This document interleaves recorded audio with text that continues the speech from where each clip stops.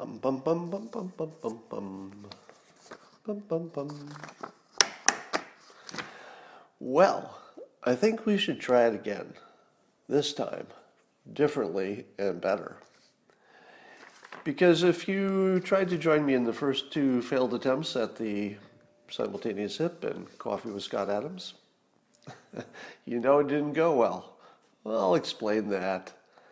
But some of you may be prepared for the simultaneous sip. Maybe you already had it. Maybe you'd like to do another one. But it happens right now, and all you need is a cup or a mug or a glass, a tankard, chalice or stein, a canteen, jug or flask, a vessel of any kind.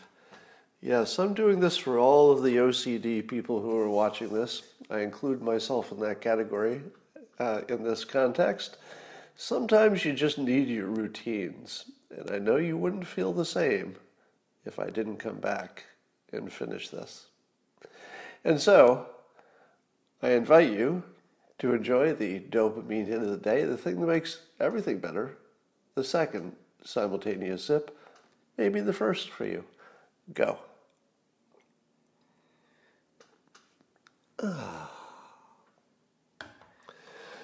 So here's a little lesson in anger management. I aborted my first couple attempts there. Well, actually, the second attempt because my anger overwhelmed me. Now, what I was angry at, you have no idea because it wouldn't be obvious from what you were watching. So I wasn't angry that my technology wasn't working because I had a guest on. I was angry at myself because I have this problem with calendars. And when I say I have a problem with calendars, I mean it's one of the biggest problems in my life, literally. And I would love to know if there's anybody else in the world who has this problem. And in general, I have a problem with time. If you give me your phone number out loud and you say blah, blah, blah, blah, blah, I can hear the numbers, but I don't have a sense of what order they came in if you say it quickly. So I've always had sort of an audio, let's say, issue with time. I hear things, but out of order. And likewise, when I read, somebody noticed once that I don't read sentences necessarily from left to right, which is true. I kind of look at them left to right, right to left, middle of that word, because things arrive, and then I just reorganize them into what should have been the order they should have been in. So if that sounds like dyslexia, that's what I call it sometimes. But it applies to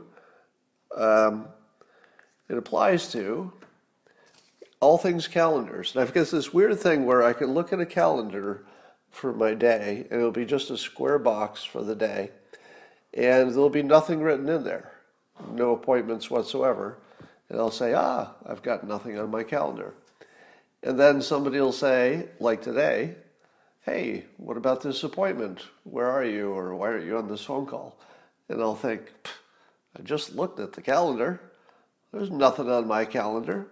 And then I'll pick up the calendar and I'll look at it, and there it is. It will just be there, when it so clearly wasn't there the last time I looked. And sometimes it might be because my calendar isn't syncing. Sometimes I'm crazy. Sometimes I have a false memory of looking. I don't know. Maybe it's some variety of things. But it is so consistent that it's like a glitch in the matrix. You know, it's like my simulation isn't working. One of my main jobs, every time I make a comic, a Dilbert comic, I have to put the date in it. So I have to figure out what date it's going to run in the future, and then write down the correct date. How often do you think I can look at when my comic is due? I mean, it's just, there's a list that says it's due on this date, and then just write the date on the comic. Pretty easy, right? Here's the date, and just write it down. How often do you think I do that wrong? After 30 years of practicing every day, about 80% of the time wrong. About 80% of the time, I can't write down a date or look at it and look at the right day of the week and translate it into my head to what I need. So I'd be really interested if anybody has a calendar-specific problem that doesn't seem to be affecting any other part of your life. Because I can do pretty much any other complicated task effortlessly, just effortlessly. And somebody's saying excessive weed.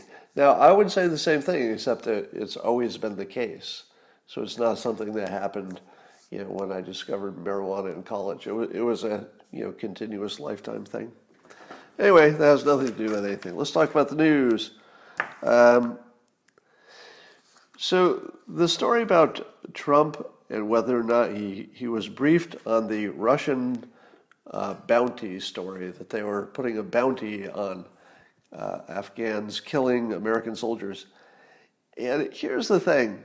This story was so important that it's the national headline, and everybody agrees, my God, if this is true, it's a gigantic thing. Right? Everybody agrees that. There's nobody who's saying, no, that wouldn't be a big deal. Is there anybody who says that? Nobody.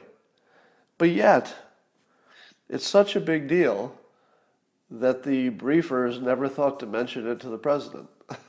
Apparently the claim is that it's in the briefings, but so buried in so many briefings that it took a while to even find out it existed. So what exactly is going on that we think this is a really big story, but the people who briefed the president didn't think to mention it out loud, knowing that he doesn't read the detailed reports. He would depend on them to tell him what's important. And that never came up. That never came up, right? There's something wrong. Now, could it be that the reason it didn't rise to that level of importance with the people who actually understand how the world works, the people briefing the president, could it be that this is fairly routine? Do you know what I mean? How unordinary is it for some country to be paying the bad guys in some other group to kill the people that you want to influence in this group?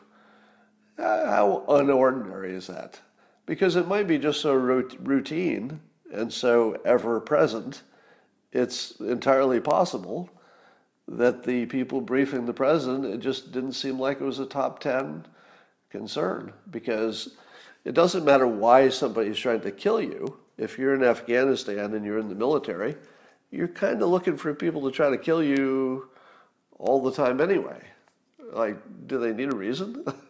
Does anybody think, who thinks that you have to be bribed if you're an Afghan, fighter?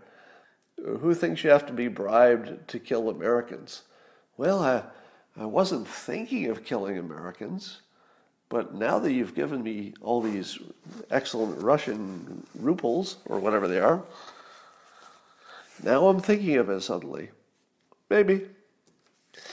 So CNN has trotted Carl Bernstein in again to say crazy stuff, mind-reading stuff, like Trump was seeking Putin's approval. Trump is always seeking Putin's approval. Why is Trump always seeking Putin's approval? To which I say, isn't that like reading his mind?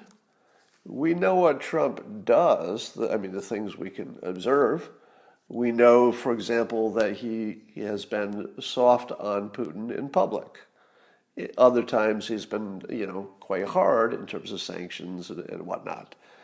So we see what he does, but to then translate that into he's seeking Putin's approval, and I think, how dumb are CNN viewers that they think they need to turn on the TV to see Carl Bernstein, the worse than Watergate guy, comment on his mind-reading skills that have been wrong every time so far. It's just weird that this is even on television and that it works. Like, apparently it works well enough that they bring him back. He must be popular to their audience. But of course, the thing I always tease them about is that you only bring Carl Bernstein on if the whole point of it is to get him to say whatever you're talking about is worse than Watergate. It's like the whole game, because it's not like he's the natural person that you would be inviting on for any other reason. If he didn't have the ability to say, it's worse than Watergate, if you took that away from him, he would never be on TV. So it's obvious that that's the driving thing.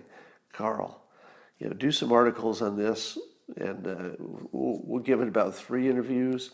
About the 3rd time, hit us with a worse than Watergate. That's going to be the highlight clip. All right. So I told you in my aborted Periscope that I've decided to endorse Joe Biden, but only to protect myself from racist Democrats. We'll talk about racist Democrats in a moment, a little bit more. But you may recognize this maneuver from 2016 when I said that I was going to endorse Hillary Clinton, but only for my safety. I was completely serious, meaning that it actually kept me safe. I was able to say, hey, I endorsed Hillary. What are you coming after me for? It's kind of confusing. So I am going to literally endorse Joe Biden. I don't expect this will have any influence on anybody's votes. Why does anybody care what anybody else endorses anyway? Why is that even a thing? And I don't vote. I'm not a member of any political party. Don't plan to be. And I don't plan to vote because it biases me. But if it makes me safer, during this violent revolution that we seem to be seeing here, I endorse Joe Biden. So let me just run this by you. Angry mob comes to my house, and I say, why are you here bothering me? I endorse Joe Biden. And they say, did you? I don't think you did. You're always saying good things about Trump. I said, check my Twitter. There it is. Boom. Somebody says, coward, in all caps. Something my mother taught me, which is it's an old saying, there's a fine line between bravery and stupidity. I would rather be smart and alive than very brave and stupid and dumb, and dead. So we all get to choose. All right. So the Democratic Party tweeted that Mount Rushmore was a symbol of white supremacy. And here's the thing. Are they wrong? Right? I mean, George Washington, you may love your George Washington and you want to keep your dollar bills and your quarters and your Washington, D.C. and all that. And I certainly understand that. But it's hard to escape the fact that he owned slaves. It's just a fact. So, I can criticize a lot of things, but I can't really criticize someone who doesn't want to be surrounded by reminders of slavery. It's not the most unreasonable thing, even though it's terribly impractical to change things and it makes people upset. At the same time, there aren't that many cases where you can so easily see the other side. This is one where you can say to yourself, I totally get why people say that's too far. George Washington's special, don't go that far. It's complicated. People weren't perfect back then. It has to be viewed through the lens of history. I totally get that. That's a completely reasonable argument. I don't disagree with it a bit. But I completely agree with the people who say, I don't think you'd like this, because I wouldn't. So I can definitely see both sides. So I think that's just a question of power. Wherever the power is exerted, it will determine the outcome. Now, speaking of power, let's talk about the thing that everybody's thinking, but you don't want to say it out loud and get banned from all platforms, I guess, which is, what are the odds this turns into an actual shooting revolution? Because the interesting thing is that the protesters are quite brilliantly avoiding gunfire, except at each other. So the only people being shot by protesters are other protesters, apparently. Now, that is surprisingly good discipline, don't you think? I mean, it's sort of scary how good the discipline is. And the reason makes sense. Because as long as they have numbers, but they don't use guns, the other side is going to have trouble using guns against them because it would just increase their numbers. So they have sort of this checkmate kind of thing where if it's just lots of humans with maybe some clubs now and then and, some dirty tricks, but no guns, it's just going to be hard to control them if your only tool is guns, because shooting them would make them stronger. It would boost their argument. But on the other hand, it has always been true, and probably always will be true, that the government is whoever uses the most force. So if the government in name, the one that you think of as the government now, is unwilling or unable to use the most force, then whoever is willing to use the most force becomes the government. So right now, the way they use crowds against smaller numbers of armed people who won't use their weapons, what would stop them? What would be the thing that stops them? Because it's working, right? And people keep doing what works. Well, the only thing that will stop them is force. And it would have to be a force that is violent. Again, not recommending. I'm not saying anybody should do anything violent. I never recommend that. What we're doing is sort of thinking through what is the logical ramifications of what you're saying, right? So it's more just a prediction. So things, I always say there's no such thing as a slippery slope because it can't slip forever. And, if we rethought how we treated George Washington and that ended up being, sort of where the line got drawn, in retrospect, you look at it and say, well, something stopped it. But the only thing that's going to stop it that I can imagine, because they're not looking for concessions, right? If the protesters were looking for something that they could get, an actual specific deliverable, and then you could give it to them, you'd say, oh, well, it's like a strike by a union. As soon as they get what they want, or the best that they can get, then they go back to work. But these protesters are not like a union strike. There's not really a specific thing they want, except more. And more is not something you can satisfy, because you can't just give more if the response is more and more. So there's no way to negotiate an end to something that isn't a negotiation and can't be by its nature. It's just a power, so it's basically a power move. And the only thing that will stop it is violence. So if there is none, and again, I'm not suggesting there should be, but it will just sweep through the country and become the law of the land, would obviously destroy the country, because the main difference between the left and the right is an understanding of incentives and how to build a system.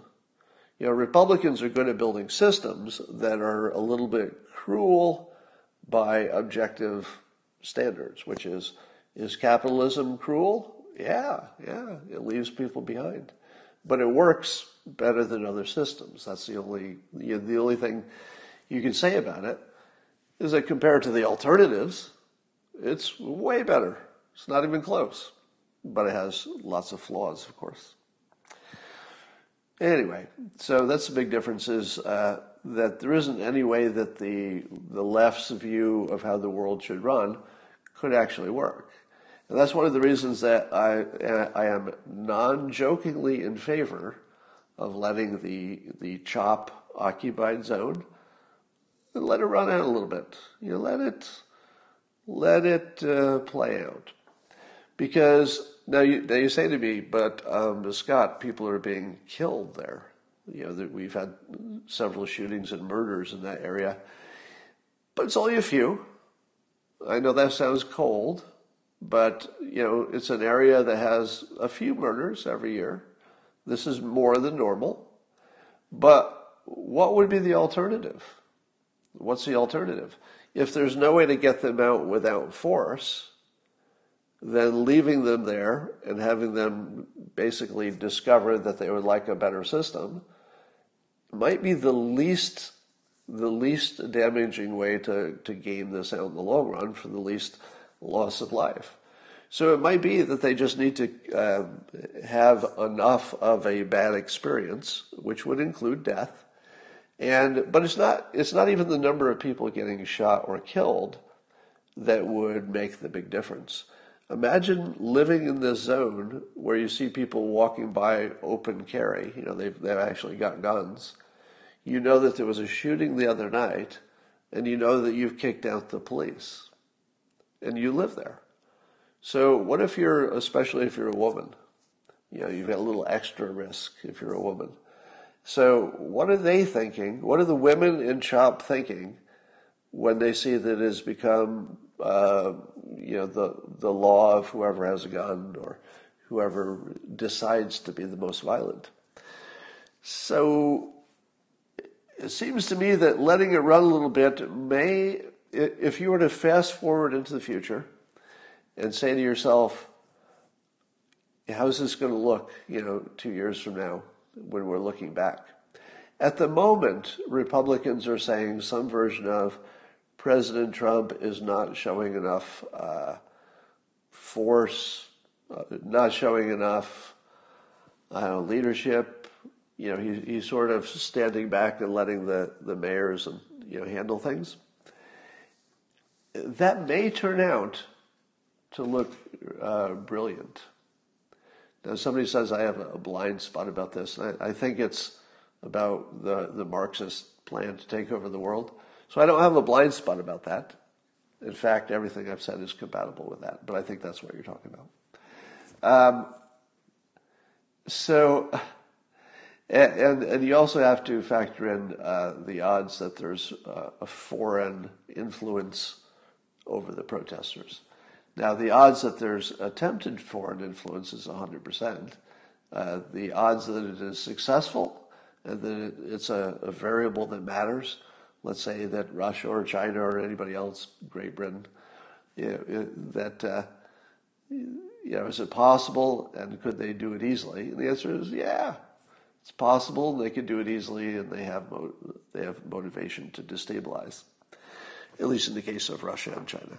All right, so I laid a little trap on Twitter that finally sprung, and it goes like this. I made 3 claims in a conversation in which a lot of Hollywood artists were involved. Now, as you know, artists are my natural enemies. So whenever I say anything on Twitter that gets the attention of other writers, authors, artists, musicians, they all attack, but they're always hilarious in their attacks because they can't even really follow the point usually, and their attacks are just completely irrational, which is completely different from when a lawyer or an engineer usually comes after me. Those are more rational attacks. They're either right or wrong, I agree or I don't. But when the artists come after me, it's just sort of crazy nonsense, and it's more fun to do that. But anyway, I used a technique that I've written about in which I said 3 things. 2 of them are easily checked, and I don't think, I wouldn't get as much pushback from. But the third one set people's hair on fire because it's a little ambiguous. Now, when I say it's a little ambiguous, I mean reasonable people could look at the same information and say to themselves, I totally disagree with how you're interpreting that. Now, when you can create a situation like that, where there's a difference in how people interpret the same data, and it's something that matters, that's a good fight. So if you're trying to draw attention to something, have I taught you that doing something that's a little bit wrong, but it's close to something that's right, is where you get all the attention. Simply making a claim that's true or false doesn't get the same attention as something that's just a little bit wrong and darn it, you should have known it. How can I fix this? Can't I correct this for you? You fool. How could you have made this mistake? So here are the claims I made. It was in a thread about some discrimination against African Americans in Hollywood, which I'm sure exists, of course. I wouldn't doubt that, because it exists everywhere. So I just added context. Now, wait till you see the breadth of this play here. You might appreciate the complexity of it. All right. So I said that I lost 2 jobs in corporate America for being white and male. You've heard those stories. And those are true because they told me directly to my face, you cannot be promoted because you're white and male. So I left both of those positions eventually because I had to. I couldn't be promoted. But then I made a third claim that's a little sketchier. Now here's the part that's the fun part. Of course I know it's sketchy. That's why I did it. So I included a third part because it draws attention to the other 2. So that's the play. So here's what I claimed. And by the way, this claim is as good as a lot of other claims that people would consider legitimate, which is what makes it sort of a good prank, that it falls into that category of, well, maybe. And so I claimed that I lost the Dilbert TV show that ran on UPN because I'm a white creator with a white product. And the context is that UPN decided to do a focus on African American audience right after my first season, in which the Dilbert TV show had good enough ratings, within the UPN universe, had good enough ratings to be renewed. Now that's pretty good, but I don't know what percentage of shows ever get renewed after the first season. It's not terrific, whatever that number is. So just to get renewed, it's a pretty big deal. Now in the animation world, it's a much bigger deal, because here's the thing. With a live action, you can adjust as you go because you see what you're getting while you're getting it. In other words, you can have your actors do a run through of the script. If it's not funny, you change a few lines, and by the time it gets on television, you've really refined it in real time. But if you're making animation, you write it, you add the voices, it gets sent off to, I think, South Korea at the time. Animation happens, and you don't see it again for months. And the only thing you can do, for the most part, is cut extra stuff to get it down to size. But you can't really manipulate it after it comes back. So unlike live action, you've got a 6-month wait before you can make your first adjustment. And we did make adjustments. So we'd get it back and we'd think, oh, wow, I was sure this would work because it looked good on paper, but it didn't work once it got to the screen. So I'd say, all right, I'll do less of that. But this thing I didn't think would worked really well, so we'll do more of that kind of thing. So by the second season, now both of these were half seasons, but that's a detail you don't need. So by the second season, we had corrected all of the things that weren't good in the first season. So the second season was much better. All right, so here's the setup. First season, good enough ratings to be renewed. But the content, I would say, was just, all right, it was pretty good. But the second season was actually quite good. And in the world of animation, that demonstrates, you probably have a pretty big hit on your hand. But that's the time that they decided to be the African American Network, and we lost our time slot because was it a administrative communication error, as I was told? Well, I think there was some of that involved, but don't you imagine that Dilbert would be the show that would lose its time slot, because that's how you kill a show. You move its time slot. It's well known in TV world that if you move something's time slot, the ratings plummet. It happens pretty much every time, unless you're moving it to like a premium slot, and then it could go up. So the ratings plunged because the time slot was moved. At the same time, they were considering being an African-American network, in which Dilbert would obviously not be the right product. So, was racism involved? Hard to say, isn't it? Hard to say. And I wouldn't even make the claim, except I know it lights people's hair on fire, and it's very much of the type that you hear all the time. How often have you heard someone else make a claim, not me, but someone else make a claim of discrimination, and you listen to the story and you say to yourself, maybe, it could be, but you know what else it could be? You know what else it could be? Could be you're not good at your job. So what did people say to me when I made that claim? The writers and the artists went crazy, and they said, no, it's because you weren't good. It's because the show wasn't good. And so you look at your ratings in the final year, which of course is my point too. Once they move the time slot, the ratings go down. So of course it gets canceled. It got canceled for low ratings, but it had low ratings because the time slot was moved. Why was the time slot moved? Well, I can think of one reason. It would have made sense in their strategy, which was stated to be an African-American programming network. So, now that I've got people's hair on fire for this sketchy claim that of course I can't prove, it's exactly like all the other things that can't be proved, to my ears. So if you'd like to know how it sounds to me when I hear somebody make a claim, I just taught you. That's how it sounds. It sounds like, I don't know, Scott. I think maybe your show wasn't good. Maybe consider that. That's exactly what it sounds when I hear other people's complaints.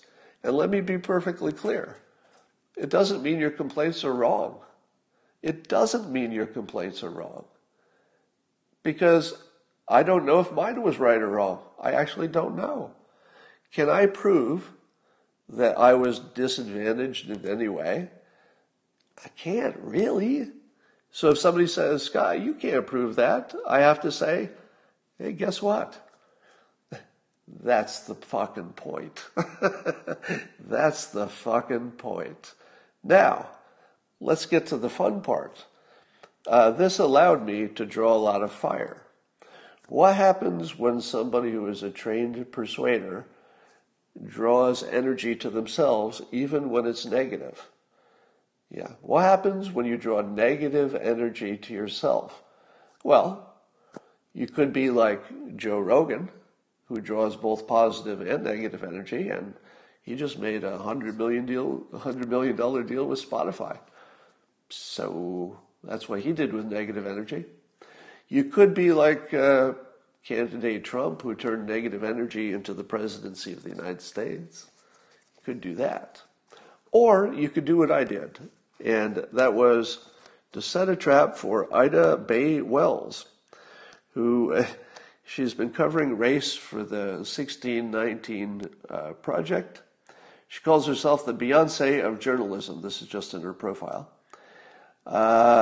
And she's the co-founder of something, the 1619 Project, I guess. So she writes for the New York Times Magazine, so she's involved with writing about race and racism. And she replies to me, let's see, what was her first reply to this? You're absolutely right. That is why white men are totally underrepresented in supervisory positions, high-paying jobs, corporate management. I mean, they're practically unicorns. Now, was there anything I said that suggested that I believed that senior management was diverse? 100% of what I said agreed with her comment, which was there was no diversity. There's not much diversity in Hollywood, right? That was the whole reason that UPN thought Well, let's be an African American network. The whole point was they thought it was an underfilled category. So everything she's saying is what I say. In fact, that's why I lost my 2 corporate careers. I lost them because there were so many white people, white men in senior management that they said, hey, too many, we got to hold off. So that's why I lost my banking and my telecommunication jobs. But the other thing that everybody accused me of was asking for pity and running a pity party. To which I say, I've never asked for pity. Have you ever heard me ask for sympathy? I'm just telling you my story. But, are you waiting for the good part? Here's the good part. I tweeted Ida Bae Wells' comment, her first comment. I think that was her second comment, actually. And I pinned it to my profile, and I asked people to say if they had a similar experience of being discriminated against because they were white and male. Do you think anybody had any stories? Let me see how many we've got so far. Let's see. And this was the culmination of the whole point. So there are about 1,600 comments, and I'll just scroll down, catch somebody in the middle. So these are people who said they were white men who were discriminated against and lost a job for it. Almost all of them say that they were told directly, right? So almost all of these were told directly. Let's see. Yep, it happened to me. Yeah, when I was a state employee, blah, blah, blah. I have all these rejections saying the same thing. Exactly the same thing happened to my dad, blah, blah, as police department. I once applied for a job, blah, blah, blah. Wrong demographic. Same here, blah, blah, blah. I was passed over for a less experience, blah, blah, blah. So, just on my little, you can see in the comments. So here's the red pill of all red pills. Are you ready for it? It's the red pill of red pills. And by the way, what I'm going to say next, I couldn't say until I had set up this chain of events so that I could post this tweet in context. So I had a context, so I could tweet it and say, hey, anybody have the same experience? And I had to create a whole series of events just to be free to say that, because I don't have freedom of speech the way other people do. And now I can say this. It's one of the biggest discriminations in the world against white men. But the trick that is being played on us is that if you lost a job because you're a white man, well, fuck you, because there are rich men that are not you. You understand that reasoning, right? You were passed over for a job, so your life was impacted by a racist decision. There's no, they were trying to fix a past injustice. We all get that. And in fact, I agree with some reverse discrimination. I'm not even opposed to it. I'm just saying it exists, and it's way bigger than you think it is. The fact is that white people have not been allowed to complain. But here's what you got wrong. Once things got to the point where George Washington's being torn down and Mount Rushmore is being threatened, now it is no longer a power imbalance where if you're a white male, you just couldn't talk because you were considered part of the elite and you didn't have free speech. But as your power in society subsides, and it's happening in real time right now, the power of being a white male in the United States, would anybody argue, is at least heading in the direction of lower. So whatever you thought it was before, it's certainly going lower.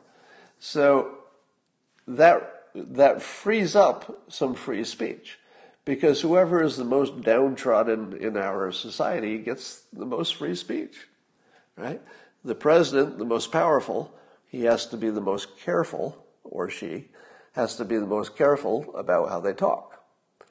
But if you were, let's say, a black man in America, you can kind of say anything, right? You can kind of say anything because traditionally you've got so much working against you that people will say, yeah, okay. But the more presumed or actual power you have, the less free speech you have. It just works that way. So I can say now something I couldn't say before, which is that although I'm not personally complaining, it was a series of events which led me, because I had enough options, to succeed in a better way than working in a cubicle. So for me, it worked out great in the long run, right? I'm not sure it works out great for everybody else. But what I would like to suggest is that it is super racist to overlook all of the white men and others, not just white men, but a number of the examples were Asian Americans and women who were having the same experience. So it wasn't just white men. But if there's a massive amount of serious direct discrimination going on. And the reasoning given for it is that you have to pay for the sins of some strangers who have also white skin, which is the most super racist thing you've ever heard in your life. Super racist. But we can say that now. Couldn't really say that before. All right, so that was the whole point of that. And I felt bad because there were actually some well-intentioned people who were trying to figure out if my example was real or not. And I felt bad because I was kind of pranking people with that third example. But the third example was to draw attention to the other two. The third example might be true as well. I just don't know. I don't know, but I know that it got people's hair on fire. And that's what I wanted. Here's an interesting factoid. The Iranian budget is they have an income for the government. So this is what the government has to spend. Oil revenue and tax income combined, $57 billion. So that's the annual amount that Iran has to spend, $57 billion. Their budget is $480 billion. And the problem, of course, is that oil prices are low, but also that their economy suffers from all the sanctions. So how long can Iran just continue as a country if they're making $57 billion a year but spending $480 billion? And I have to think that they're going to prune back their support of adventurous terrorism just because they can't afford it. So is the president's plan totally working? Because it sort of looks like it is. It sort of looks like squeezing Iran is totally working. I don't know. Let's see. I'm sure I had a few other things on here.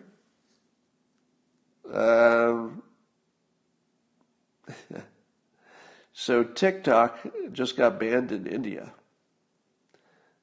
So, do you know how big a deal that is?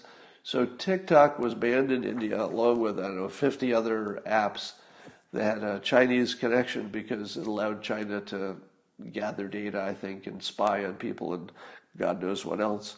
So how long do you think TikTok is going to last in the United States? TikTok. I said TikTok again. TikTok. How long do you think TikTok is going to last and still be legal to use in the United States? I don't think long. Now, here's the most interesting thing that came out of that. So Balaji Srinivasan and Naval Ravikant. If you don't know those two names, then you don't know anything about Silicon Valley. But I just mentioned two of the smartest, most successful people in Silicon Valley. And they said they're open to looking at business plans, investments, for people who make a competitor, an American version of a competitor to these Chinese apps. So, goodbye Chinese apps. So no matter whether or not the government bans the Chinese apps, and I think that's just a guarantee. I can't imagine that's not in the pipeline, and I can't imagine it's not going to happen soon. So that's probably going to happen. And it looks like the smartest people in Silicon Valley just put the green light on business plans for competitors. So let's watch the smartest people in America just take that off the table. Just take those apps just right out of the game. Now, it's not going to happen right away, and it probably does require the government to ban the ones that are coming from China. But capitalism, it's going to do its thing.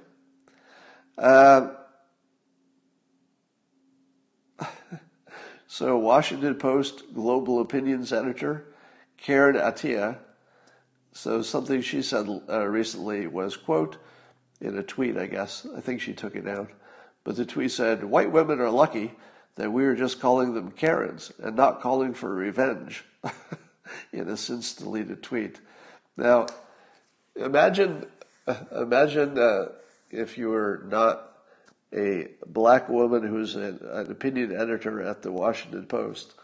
Who else could say that and still keep their job? I mean, she deleted the tweet, but I can't imagine a white person being able to say that and keep their job.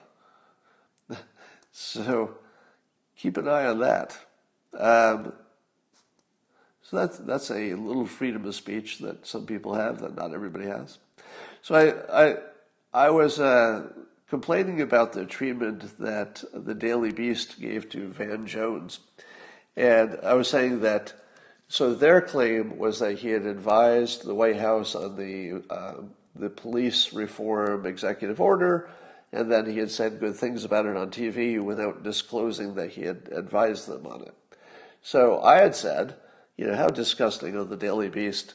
People don't, brag about advising the White House. It's just not done.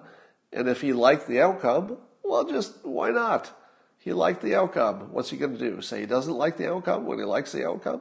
So I was saying it was just a hit piece over nothing. But then Van Jones clarified that he had nothing to do with the executive order, and that apparently they reported they saw him going in the White House. And he's been nowhere near even Washington D.C. The entire story was just made up. The entire story was just made up. Can you frickin' believe that? From the Daily Beast. They just picked a guy to do a hit piece on and literally just made up stuff and then wrote an article on the stuff they made up. Doesn't that just make your head spin? And that the Daily Beast is still they're in business. And people read it and they think they're getting news and stuff. They think that there's something real in it. It's kind of mind-boggling. Anyway, so that's what that's all about. Yeah, somebody in the comments is making me laugh. Speaking of the Steele dossier, let me ask you this. So this is, we're in the second cycle of, or is it the third, if you count Ukraine indirectly, of Russia being pulled into American politics. Who has an interest in pulling Russia into American politics? Who has that interest? Now you're saying to yourself, well, obviously, the Democrats. The Democrats have an interest because it works pretty well. Gets their base fired up, throw a little more Russia stuff on there. And I would say to yourself, yeah. But I would say that Democrats are somewhat agnostic about how they attack the president. I feel as if they would use whatever they thought worked. It could be Russia, it could be something else. But is really the Russia stuff the strongest play? Think about how badly the Democrats got spanked on the whole Russia collusion thing. Do you think that they would say, you know what? I'd like to do the Russia collusion thing again. Let's do some more Russia stuff. Do you feel as if that would be their just logical go-to? Could be. Can't rule it out. But let me ask you this. what other country would like us to be anti-Russia? Some people are saying China. Does that fit? Would China like the United States to be anti-Russia? Well, what would we do? So they'll say you're China. What would the United States do if they thought Russia was more of a threat? Build more weapons? Build up our military? Does China want the United States to build up its military, even if the point of it is that part of the threat is Russia? Maybe, maybe not. So who would be a country who would like the United States to build up its military, but would be sort of concerned about Russia? Somebody who's had a connection to, for example, the Steele dossier. Yeah, Great Britain. Great Britain is the obvious suspect, because Great Britain can only survive if the United States, and through its NATO efforts, has a huge military deterrent against Russia. Because who else threatens Great Britain? Is it France? Is Great Britain worried about France? No, not at the moment. Germany? No, no. Is Europe, and Great Britain in particular, worried that Russia might get a little adventurous? Yes. Is Great Britain worried about China? Probably a little bit. But they gave them, they were friendly with Hong Kong. It's like, yeah, it's a deal. You take it back. We said we'd give it to you. So, given that the Steele dossier had a British connection, it feels like they just come up a lot. And it feels as if anything that directs the United States public opinion against Russia and against President Trump, who they might think is a little soft on Russia, you got to look at them first, don't you? So I'm not blaming them. So obviously I don't have any inside information about this. I'm just saying, if you're just looking at the board and you're saying, here's a coincidence, Russia story, Russia story, Russia story, you'd think if it worked really well the first time, you'd see more of it. But it didn't work. It was sort of an embarrassment. Or did it work? I don't know. So I would at least say, let's keep that in mind. All right, that's all I got for now. And I will see you tomorrow. And I'm going to try to make the interview with Carson work. I think I figured out what I was doing wrong. It was on my end, the problem was. And we'll try that tomorrow, and I'll see you then.